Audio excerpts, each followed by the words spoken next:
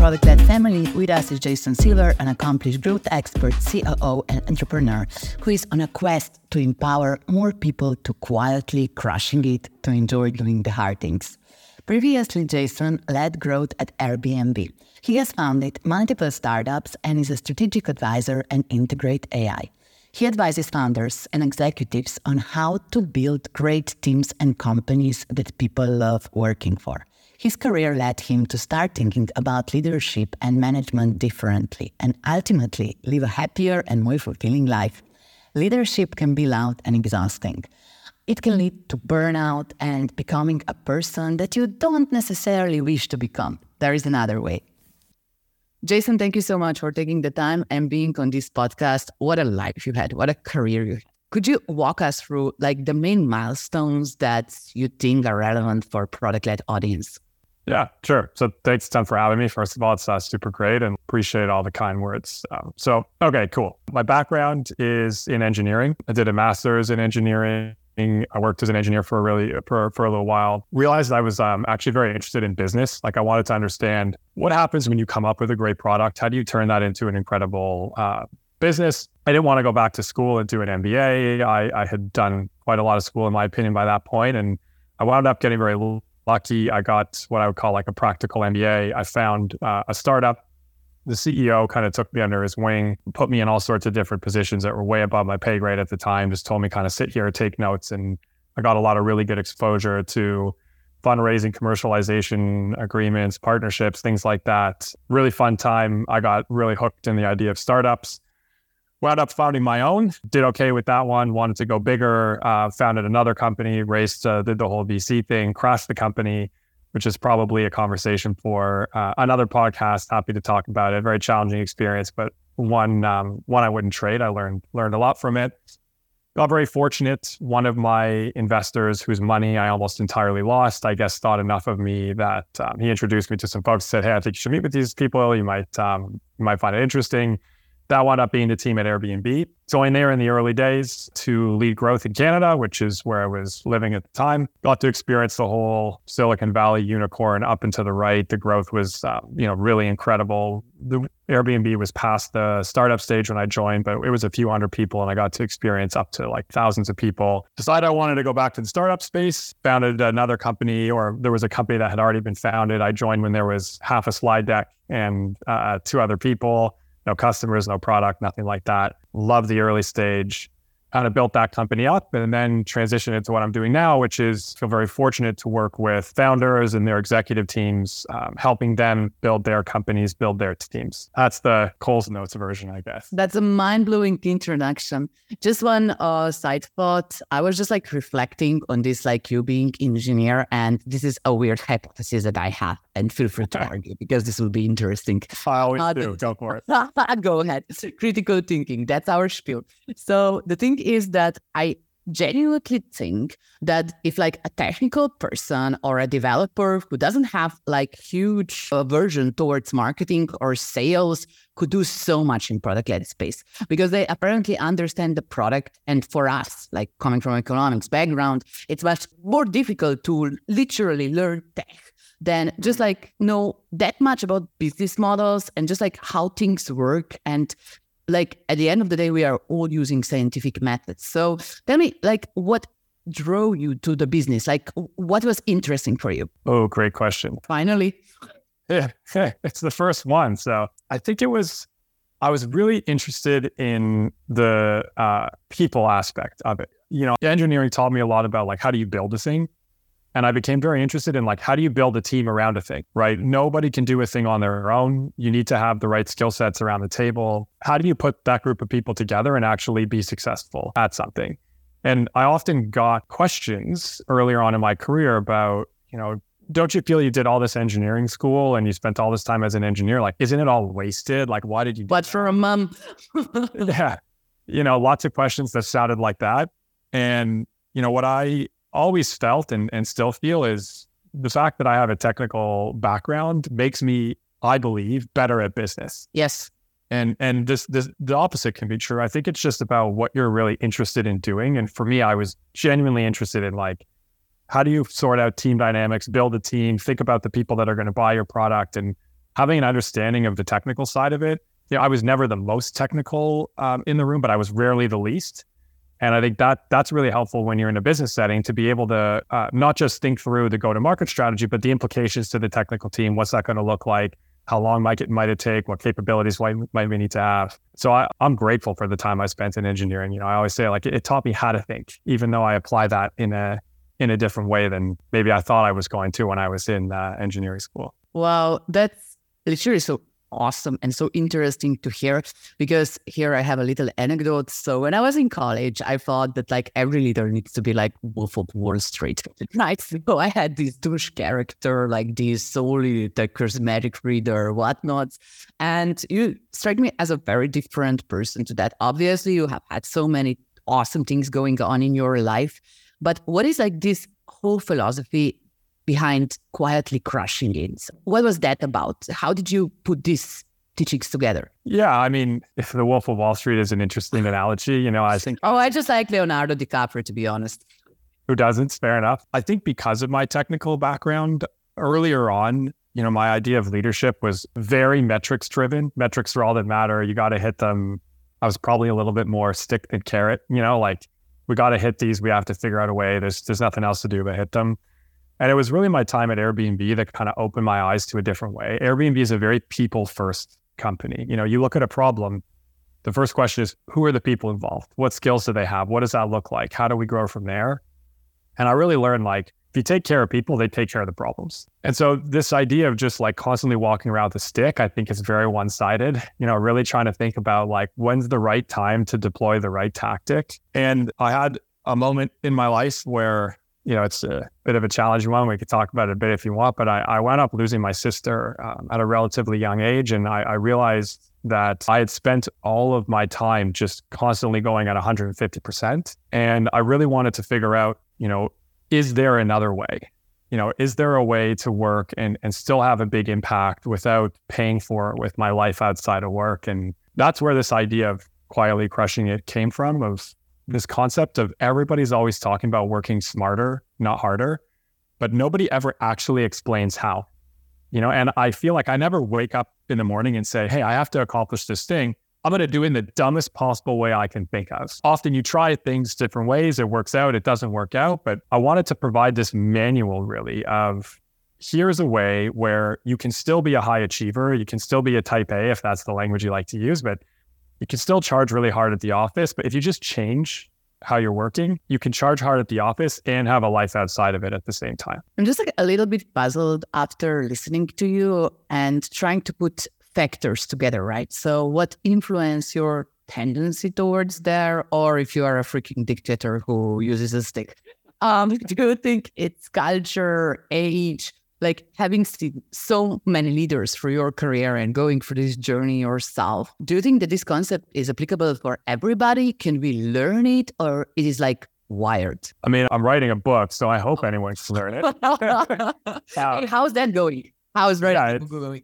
It's a crazy experience. I'm grateful that I get to do it. And it's I find it to be a very hard task of taking a concept that is something I really want to communicate to people and making it work in writing is certainly challenging, but I also find it's very clarifying. A lot easier to understand the real core nugget of an idea when you spend a lot of time thinking about how am I going to get across to somebody in a way that is both interesting for them and impactful in some way, shape, or form. So I'm enjoying the journey. We're close to the end, which is great, but certainly enjoying the journey. And for me, I think whether or not everyone can learn it, I think for me it's really about how self-aware you are. So what is it that you want in your life? And if you really have a good understanding of what that is, how convicted are you at it and how courageous are you? Do you actually want to make a change? And it's not like I'm going to stand here and say, hey, if you like to bang out 100-hour weeks at the expense of everything else in your life, that's wrong. There's no right or wrong. It's just about is that really what you want? Do you understand the trade-offs that you're making? Did you consider other ways that you might be able to operate? Or are you just doing that because you watched The Wolf of Wall Street and you think that's the way to become wealthy? Though maybe that movie might not be the best possible roadmap for that particular approach. But that's really what it breaks down to, is whether you're earlier in your career or late in your career, do you really understand the intent behind what you're doing and why you're doing it? And if you can unpack that and you care enough about lining it up with what you care about, yeah, I think anyone anyone can make a change. Well, having worked with so many founders and leaders, do you think that this is a transition or could it be a switch? Because what I am worried about, and this is not like Wolf of Wall Street was of course a joke, but I am worried about mindset of scarcity. That's a very terrible thing in life. If you are like born to compete and like you come from a different environment or something like that, it's just tough. And just switching over into this like more mindset of abundance and hey, maybe I have a choice could be challenging for some people. So how did you see this landing with the people that you are working on, with the people that you are coaching and advising? Good question. So for me, it really started, as I mentioned, when I lost my sister. I kind of, what that did for me is it kind of removed sacred cows, so to speak. Like you have to do this thing this way. And it wasn't that I was thinking about this book I was going to write or the stuff I was going to work on that I'm working on now. It was more like, how am I going to cope? And what I was doing at the time wasn't working. And so I kind of went down this path of just like extreme experimentation with like everything that was going on in my life. And I read hundreds of books on like neuroscience, psychology, mindfulness, like you name it, I read it. And if I read a thing somewhere that said, hey, if you do this, it's going to help, I tried it. I tried like pretty much everything. I tried working really late, working really early, working 4 days a week, 3 days a week, 7 days a week. I tried setting no goals. I tried setting all the goals. I tried intermittent fasting and like cold plunges and literally all these things, just kind of tweaking and tinkering to see what would work for me. And what kind of came out of that is a bunch of things wound up really helping me like do and feel better. And the more I started doing these things, the more I started talking to folks, and I worked on a great team at the time. They were very supportive of me. And, I would share what I was doing with the folks around me. And they started to see that, hey, when they tried some of these things that I was finding were working, it started to work really well for them. And I got very passionate and like, I really want to try to share this with other people. And that led to what I'm doing now. And a lot of times what I find is it's easy to get wrapped up in like the cerebral nature of something. Like, is this going to work for me? What would it look like for me? That's all great. We should think through it. But ultimately, you just try a thing. And like, how do you shrink it down to be bite-sized enough that this is a thing someone could go and try? And then they can go try it and like it works for them or it doesn't work for them. I find that's usually the best way. How much time do you usually carry out this experimentation? Because, I'm obsessed with cycles.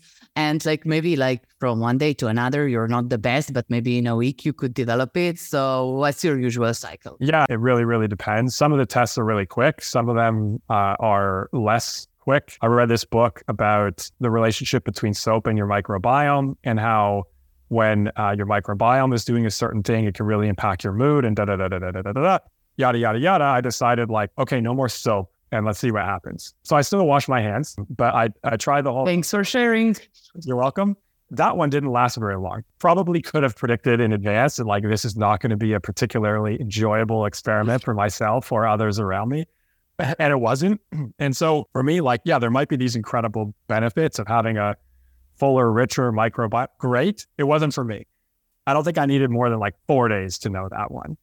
Other ones like intermittent fasting, thing where, yeah, it takes a much longer time to see, is this going to work? I have to get into a rhythm. And so what I did is I basically created something to measure the impact on me kind of in my moments. Basically every day I would just kind of log like what experiment I'm doing, how am I feeling? I would like to say it was super scientific, that I kept some crazy scientific journal, measured all the things going in and out of my body. It wasn't about that. It was like, here are the 2 or 3 things I'm trying at any given moment in time. How am I feeling over the course of a couple of days or a couple of weeks? And then pulling things out and putting them in as we're working through. And again, it just kind of coalesced towards these kinds of things work for me.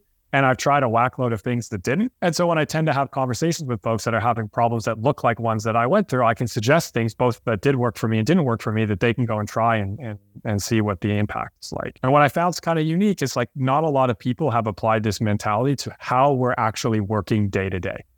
You hear lots of things about, morning routines. My favorite ones, morning routines. Tons of stuff about that. But there's less stuff about like, how do you communicate with another human at work so you don't waste a ton of time? Like, how do you make decisions so they're really good, but they don't take you too long to make them? How do you actually prioritize the work you have to do week in and week out? And so I also experimented with a lot of these things because I was very curious about, okay, I'm figuring all this stuff out around my life. What happens if I start applying the same experimentation mentality like to my actual workday? And how can I make my workday better? And what I learned is that there's a different way to work. I didn't have to change what I was working on.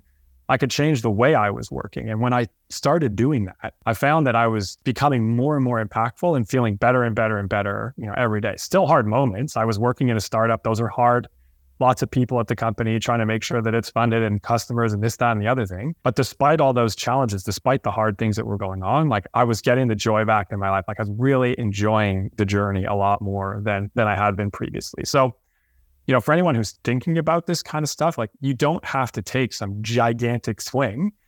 Just find a thing that you think could make an improvement for you. Try it for 2 days, 3 days, even a small thing. Try it for a couple of days. And that experimentation mentality, that curious mentality, I'm sure a lot of people that listen to this podcast or product-led folks already have it when they think about products. Just apply that exact same thinking to why does your workday look the way that it looks? Why do you do these things and then those things? Where are you having challenges in your day? And if you applied a product mentality to those and really broke them down, would you do it differently? Are you just doing it this certain way because that's the way everybody else does it? Probably not going to be the best way for you. And you can absolutely solve that problem the same way you solve, should we have this feature or that feature? Absolutely stunning. That kind of leads me to a different train of thought. The thing is that right now we are kind of establishing this ladder, right? There is a personal development, there is a professional development, and you kind of need both. So there is like a certain interception in between. But would you say that like culturally or just like generationally, if I dare to argue that this is getting momentum? Is it more important to people? How are you feeling about the future of this area, of this line of thought? Yeah, I mean, my personal opinion is that it's shifted and it's not shifting back. Is it generational? Hard to know. The world of work was different, 2 decades ago than it is right now. I know that I work with lots of folks that are later in their career and some folks that are earlier in their career. And as long as the drive is there, it doesn't really matter. The thing that I kind of have been seeing is for myself personally, I felt like I wanted a different way of working. I knew that I had to be impactful at work. If you take the impact away, there's something that's like genuinely missing for me. I wanted to be impactful at work still, but I didn't want to pay for that with my life. And as I was finding a better way, what I realized is there's just a lot of other people that are in that boat too. Sure, there's always going to be folks that want to work 100 hours a week and work is the number one priority in their life, and that's great. Equally, there are people on the other side of the spectrum. Work is just a means to an end for them. The impact doesn't matter. They just, want to go through the motions with as minimal effort as they possibly can. No judgment which of those is better. But for everybody else in the middle who having an impact at work is like really important for you, but you don't want it to come at the expense of other things that are also important for you in your life. That's a trend that I really don't think is going away. Like if you look a lot of the employee surveys that are out there, there's a whole bunch done last year or earlier this year. For the first time in history, the most important thing to most people in their jobs is balance.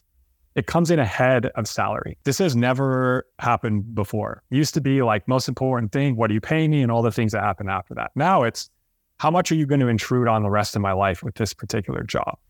The challenge, I think, is that we kind of haven't caught up to that desire. Something like 80% of people have burned out at least once in their current job. Roughly like 70% of people are disengaged in some way, shape, or form at their current job. Like companies still aren't really sure how to provide this to people. And my theory is, even if they did, we wouldn't really even know what to do with it. There's a lot of psychological reasons why it's hard to work differently than you are today. And so I think the desire is definitely there. I think people are wanting to find the right way to integrate life and still have the big impact, but not by cranking out the crazy hours. The question is just, how is everything going to adapt around that? How are we actually going to go and make that happen? Okay, so you set up a question. Why not answering it? No, but I was really wondering whether you could provide like a before-after example, right? So Jason, 15 years ago, he used to do this and this and that. And right now that I'm more enlightened person and a leader and like I know stuff, I'm doing things differently. And then like if you could share some of the secrets of your toolbox, that would be phenomenal. Sure. Man, comparing pre-me to now. Before, after. Interesting one. I think a big thing that's really different, if I was to try to like really zoom it in. So an interesting thing that happened for me is I decided I want to start working with other founders and executives to help them like enjoy doing the hard things of building their companies. And so I started working with these folks. It was really fun and enjoyable. But like a regular question that I would get from them is like, we'd be working on a strategy or talking through a thing they're doing. Is this right or wrong? And the thing is, it's like, I'm not perfect. I don't know everything. I can't tell you whether a thing is right or wrong. And I really struggled to answer that question because plenty of ideas that I thought were crap have gone on to be incredibly successful. And tons of ideas that I thought were really incredible crashed. So I was trying to figure out, like, what do I do when somebody asks me a question like this? Like, is this right or wrong? And what I learned is this idea of really being clear and explicit about your intent. So what I can't do for people is tell them whether or not the thing they're doing is objectively right or wrong. What I can do, because I'm listening to them and I know them and I understand their business, but I'm not in it day to day, is I can tell them whether or not the thing they're doing is aligned with intention, right? So you might have this intention to increase revenue as much as possible. Maybe it's to increase employee engagement. Whatever it is the thing you're doing aligned with whatever that intent is? And so I'd say a big difference between now for me and 10 years ago me is I'm much more clear on my intent. I'm doing these things for reasons I understand. And maybe they're right and maybe they're wrong. Maybe they'll lead me to be successful. Maybe they won't. But I feel great because I spend time really consciously considering, why am I doing this thing? Am I kidding myself? Is it for the right reasons for me? Are the things I'm doing aligned with them? And just trying to get clarity on that is really important. And again, if you're somebody who, working 100 hours a week and having this career where you want to basically be able to say in your life you achieve some level of whatever success you want to describe is the single most important thing at the expense of everything else, your intent's clear, go after it. I think the challenge comes when you look back, 5 years in the future and you realize, oh, I was doing this for all the wrong reasons. And so as much as you can get the reasons clear to yourself in advance and just be really trying to focus on those and updating them as you learn, it can really, really help you make sure that, succeed or fail, I'm on the right path. That makes me wonder, like you explained this so beautifully on an individual level that was like really clear. But what about at companies? How would you expand this principle to a team? Because right now, as you are describing on your book landing page, not book, because right now when we are recording, it's not published yet, and I'm publicly pressuring you. I can't wait to get my hands on it. But nevertheless, the thing is that it's just like companies are like, you said it already, low engagement from employees. Then you have these massive resignations and just like people becoming entrepreneurs and trying to live their best lives. So how does it serve the business world? How could this logic be applied elsewhere? I think I often coach founders on, and this is kind of off from the book, but great area of conversation, is there's a lot of information out there on how to set goals. Oh, yeah. Right? You can use OKRs, SMART goals, whatever you want. A thing I find often is less present than it should be is the intention behind those. The goals are what you track, but they don't necessarily help people understand why we're doing the things that we're doing. So when you set a goal, help people understand the intent behind that goal. As I said earlier, maybe we're trying to increase revenue. Like, well, why are we doing that? Oh, we're entering this new market. It's really important that we get to a certain amount of revenue because we think when that happens, the market reaches a tipping point and we can move on to our next market. Great. Now I understand why we're accomplishing this thing, which gives me a lot more autonomy than I might otherwise have as an employee of the company, because I might see other ways to accomplish that intent that I wouldn't necessarily be thinking about if all I was staring at was achieve revenue of X million dollars, a year or whatever it might be.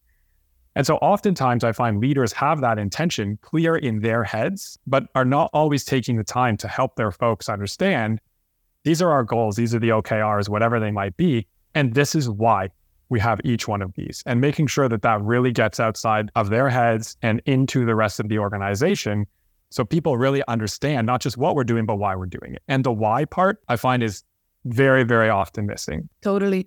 Or it can be done like in a very fuzzy manner, right? So our goal is to educate people to live their best lives, and nobody in their right mind would identify with them. It sounds good as a value, but it doesn't drive me. Like it doesn't let me go out the work, doesn't like really motivate me in that way.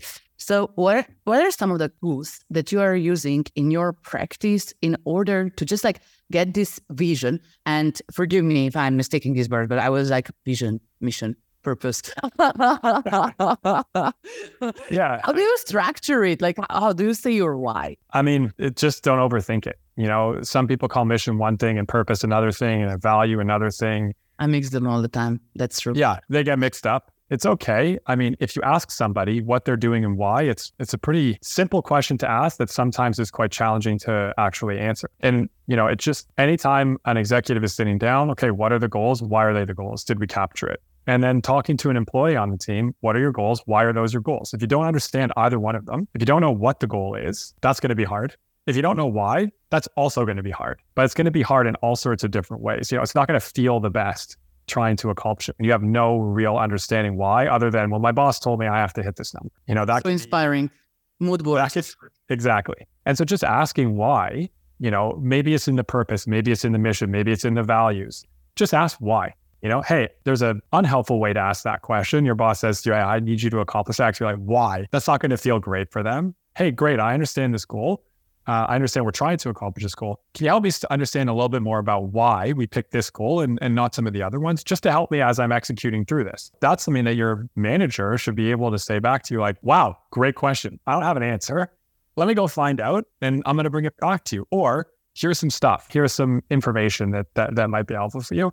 And just not being shy about asking that question. Yes, you've got to find the right way to ask it so you don't wind up sounding like a jerk, but not letting the fear of sounding like a jerk get in the way of, hey, I will genuinely be able to execute this better and I'll be more engaged when I'm trying to execute against it if I understand not just what I'm trying to do, but why this matters to the company. Because at the end of the day, there's endless things we could be doing. We've made a choice of the small handful of things we are going to do. Why? I find that small thing can be a very, very helpful thing to both direct the company and help people with their kind of engagement as they're working their way through it. Awesome.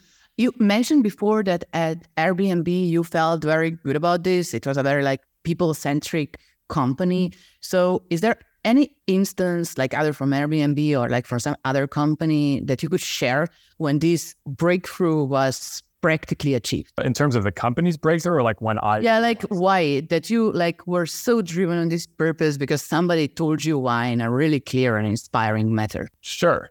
So I think of a good example for that. I had this job I had to do very, very early on. And I had just crashed my last company, which was very confidence shaking. I pretty much had all the negative self-talk going on. I'm not good at anything. I'm never going to be successful at anything ever again. No one's ever going to hire me, blah, blah, blah, blah, blah, blah. Unhelpful stuff, but it was running around my brain like crazy. The reason why it matters is one of the first tasks I had to do was create a plan for how we were going to grow and take over the Canadian market. Great. I was really wanting to show that hey, I'm still useful. I think at the time I would have said I wanted to show that I was still useful to the people that had hired me, but really it was I wanted to show myself that I was still useful. And so I built this plan the way I had thought about building plans in advance. I was like, what are we trying to accomplish? What are the tactics that I've seen worked? And I built them up over the course of the year, working from today towards the end of the year and their expected results. And then I said, hey, I'm pretty aggressive. I'm going to add a 25% stretch target on top of that. And here's the plan. So I take it down to San Francisco, where Airbnb's headquarters are, and I'm presenting it to some of the leadership folks there. It was 40 minutes of me presenting the plan and not a lot of questions back, which is not my most fun way of doing a thing. And at the end of it, someone said a thing to me that really stuck. They said, Jay, it's a really, really great plan. We love it. We want you to do 10 times what you have here, and we'll give you 10% more budget to make it happen. Laptop shut, everybody leaves.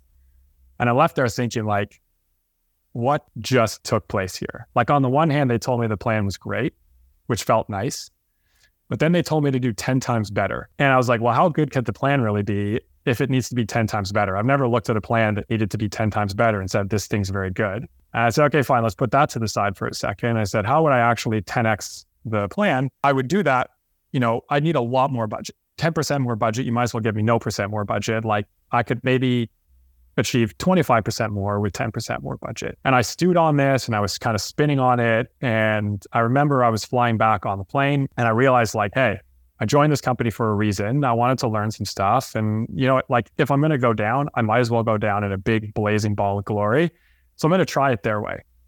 And I said, well, what if 10x was actually possible? I'm going to assume it's possible And then I'm going to ask what would need to be true to actually accomplish it. And the result was like an incredible A/B test for me because I built this plan going the other direction. Our team didn't change. It was the same folks. I wasn't any smarter or really all that different. All that I did was assume that this outcome was possible and then ask what would need to be true and work backwards from that. And the result was like, we didn't 10x, but it was a humongous multiple. It was so big that like the delta between my 25% stretch target and what we accomplished was like, it was laughable. And what I realized afterwards is they were pushing me. They were thinking about me and my mindset and my mentality. And that's where they chose to focus. They could have dove into any of the multiple tactics that I had talked about in the plan, but they put all of their energy on, here's this person. How are they thinking today? How can we help them think? And what are the results going to be at the other end? And I'm grateful to them because it was my first introduction to that. And the conversations afterwards where they kind of walked me through, hey, this is what we saw from you and this is how we were trying to push you, really showed me the depth of how much they're thinking about the people and how to enable the people and empower the people and trust the results that come out the other end. And since that point, I really tried to take a very similar approach because what I realized is I wasn't really all that different. All I did was change whether I thought 10x was possible.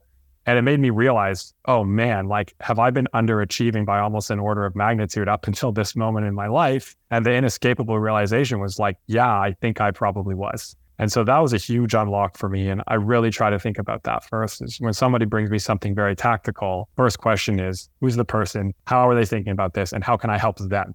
Then we can move on to the tactical stuff as, priority 2, 3, or 4. And that makes us absolutely curious. The thing is that you are talking about frameworks. Slowly, we are transitioning toward that. I'm not saying that this is like this big, hairy, audacious goal or something that would be like the sole focus. You have emphasized beautifully before how like the other side of life matters greatly as well. So how did you build your framework? Like how to quietly crush it without being a douchebag, without having a burnout, and to just like remain a decent, happy human being? I should get you to write the foreword. It'll be perfect. Yeah, no problem. So it really, like I said, kind of came from the experimentation. It was like backwards. I wasn't thinking about a framework.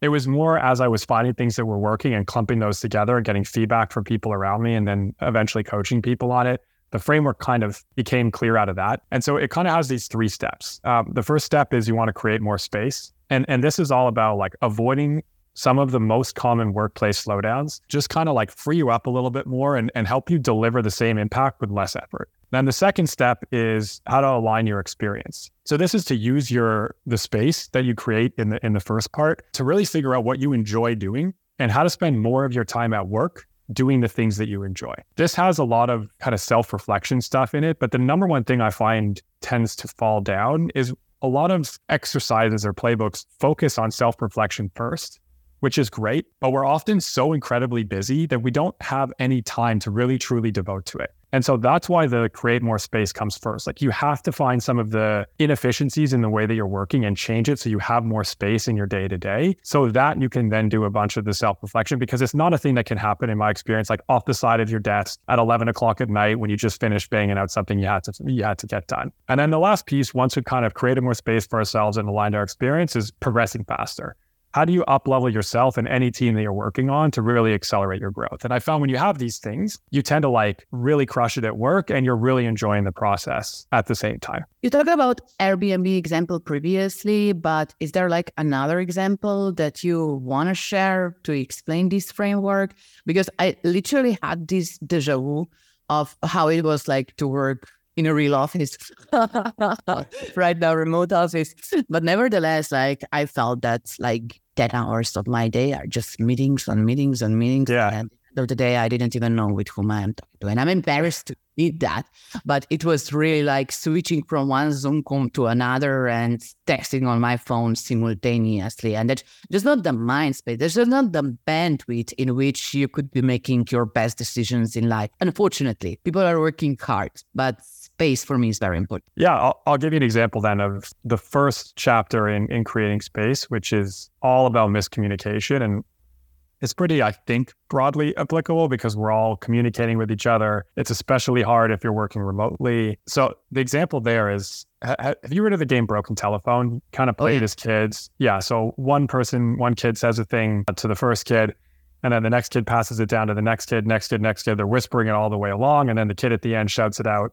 And it's like completely garbled version of whatever we started with. So lots of us play this game in school.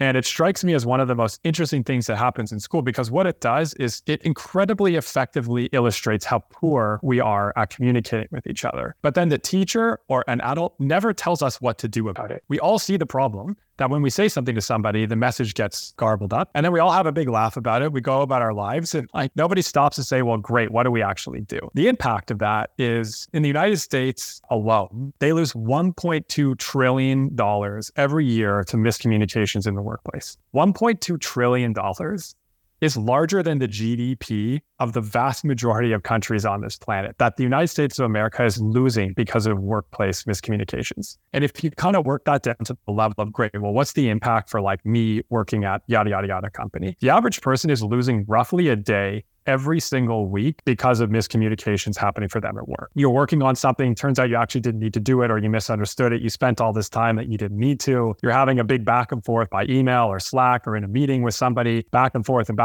trying to make it clear, like, this is the thing that I need to get done. We just wind up wasting like a lot of time to miscommunications. And early on, I started thinking like, do we actually need to waste this time? Like, what would happen if there were no miscommunications? How could we get this time back? I could put all of my energy on the impact I'm trying to have and get back this like day a week that I'm losing. And so the core concept here is that communication doesn't end when the words leave your mouth or your keyboard if you're emailing or whatever it might be. And it's like a very common misconception. We all think about how to communicate really well, which usually means the words we choose to use. But communication actually ends when you hear your own words repeated back to you. And if you look at kind of the highest danger professions out there where miscommunications can lead to loss of life. So people in the military, healthcare, if you're like a high voltage power worker, whatever, they've actually solved this problem. They literally cannot afford to have miscommunications. Necessity is the mother of invention. They've come up with a way. They all call it something different. But the core concept here is effectively like a brief back. And I became very interested in like, how do we do this in an office setting? And the whole idea is that I'm not going to be satisfied that I've communicated my point well to you until I've heard you repeat my point back to me. And as I started trying to figure out how to implement this, what I realized is the big miscommunications that are happening are kind of invisible. So most of the time, if we're talking, we're usually on video or we're, face to face. A visible communication is miscommunication, is really obvious. I say a thing, your eyebrows scrunch up, your head cocks to the side. It's very clear that like you have no idea what I'm talking about. And when that happens, I repeat myself with different words until the look leaves your face. Those aren't that hard. The thing that's costing us a day every week are invisible miscommunications. These are ones where I tell you a thing and you've understood it perfectly well. Your understanding just doesn't match my intention. And so when I asked you, in my opinion, one of the least helpful questions on this planet is like, hey, did you understand that? You'll say yes. And I'll never know that what you understood and what I intended you to understand are two completely different things. I'm just like reflecting on this because it's just like this interpretation of information and not being afraid to just check the meaning. Just to check if we share the meaning of these words is important.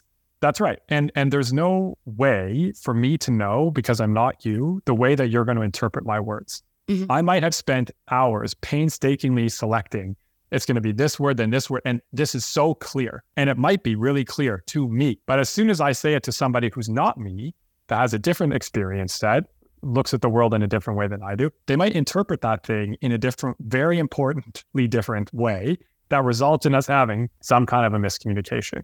And so the simplest thing you can do to like literally remove every miscommunication from your life, if you want to deploy it outside of the office as well, is to basically ask somebody for a brief back. And it can be very awkward, and there's a good way and a bad way to do it. The good way to do it is to keep it all about yourself. So I don't want you to feel like you've done something wrong when I ask for a brief back.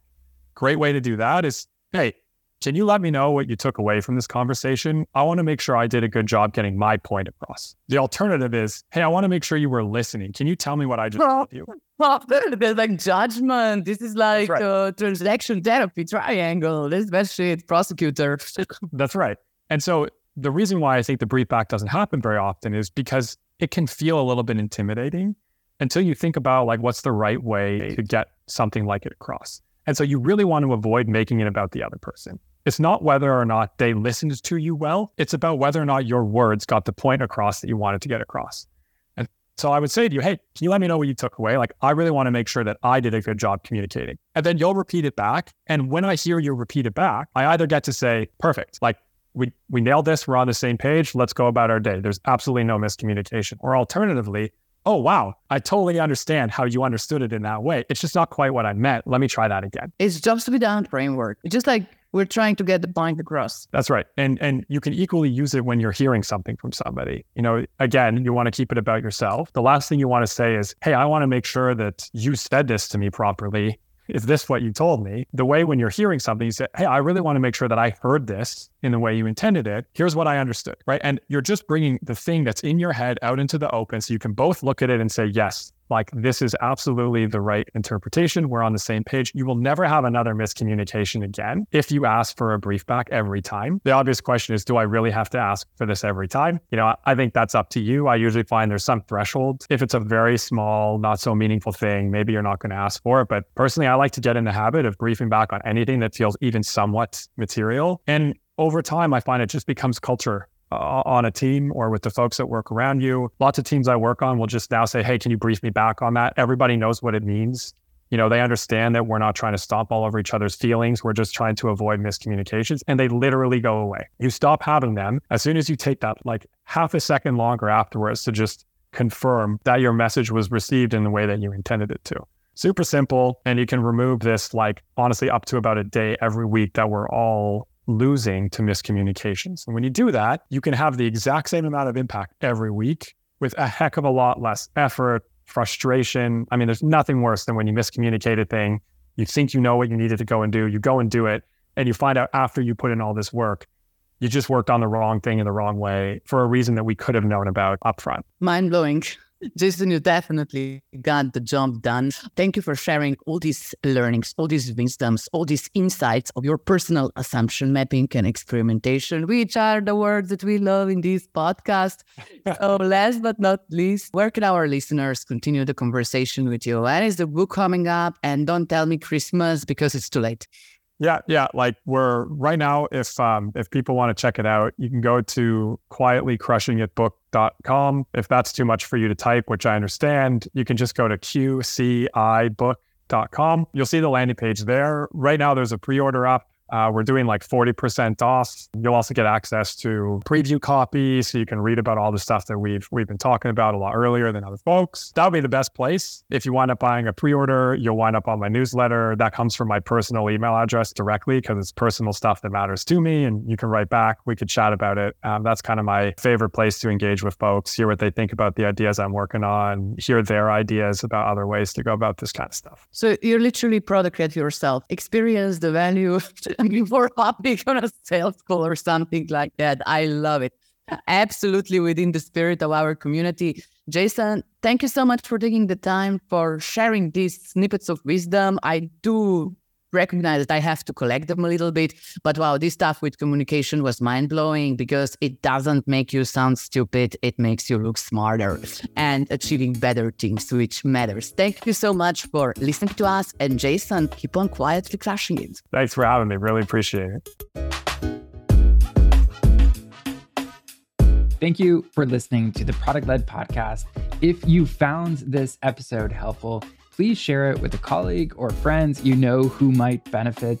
We are always looking at which episodes get the most listens so we know which content to create more of. So if you want more of this particular type of content or style of episode, please share it out. And in return, here's your selfish reason to do this. We will definitely create more content just like this episode. And if that's not your style, please leave us a review wherever you listen to podcasts and tell us your favorite part about this podcast. I personally read every single one of these reviews, and it gives me more ideas on what content we should do more of. Happy growing.